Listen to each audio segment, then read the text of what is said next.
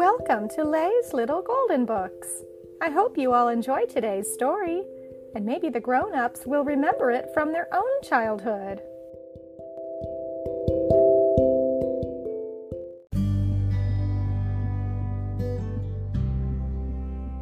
Two Little Gardeners by Margaret Wise Brown and Edith Thatcher Hurd, a little golden book. Spring! The snow melted, a snowdrop came up, a robin hopped, and the worm turned in the ground. The groundhog cast his shadow, and the two little gardeners came out of their house to plant their garden.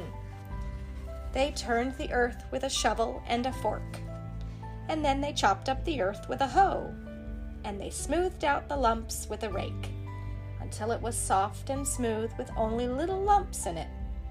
At last it was time to plant round little radish seeds, thin black lettuce seeds, round wrinkled pea seeds, flat pumpkin seeds, squash seeds, and flat lima bean seeds, and tiny parsley seeds, and tomato plants, and potato eyes.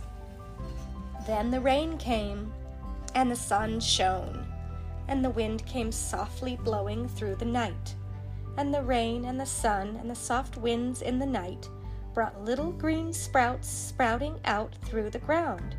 Radishes popped up, and parsley curled, and under the ground the beets turned red, and the carrots grew yellow, and the potato sprouts grew bigger.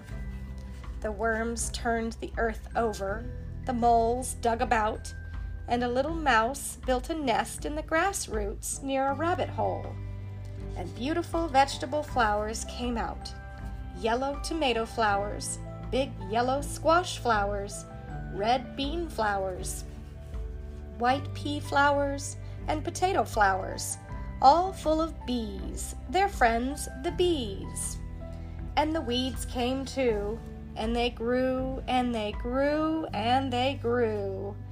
Prickly weeds, tall weeds, feathery weeds, and they grew, and they grew, and they grew. And the two little gardeners said, "This will never do," and they hoed out the weeds. Then the sun shone hotter and hotter.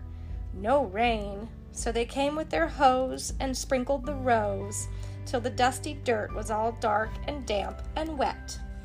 And the vegetables grew, and they grew, and they grew. Some grew so high the two little gardeners had to put up little fences for the peas to grow on, and tall poles for the beans to climb up, and sticks for the tomatoes to lean on, and they made little hills to hold up the corn. Then came the little birds and fur animals, the gardeners who only come to eat, and who come to eat too soon. There were too many creatures in the garden, so the two little gardeners built a big flippy-floppy scarecrow, and a funny, fierce-footed rabbit-mole to frighten away certain rabbits and groundhogs and squirrels and moles and field mice who had come to eat up the garden.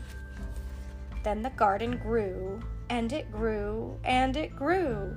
The corn tassels bloomed, and the pumpkins got fat, and the beans grew long, and the carrots pushed up through the ground, and the cabbages looked like great green roses all in a row. Day after day, something was ripe and ready to pick. So the two little gardeners came with their baskets, and they picked, and they picked, and they picked.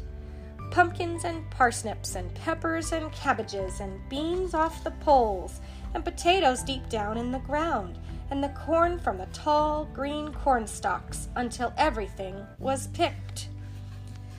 And they cooked, and they cooked, and they cooked, and they cooked.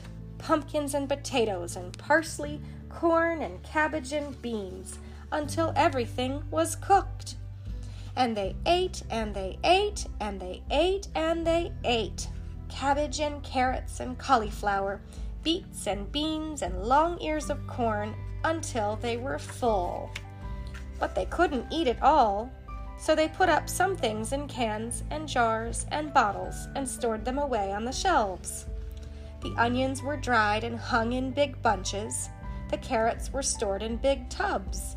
There was a bin for potatoes and a bin for pumpkins and a high dry shelf for squash.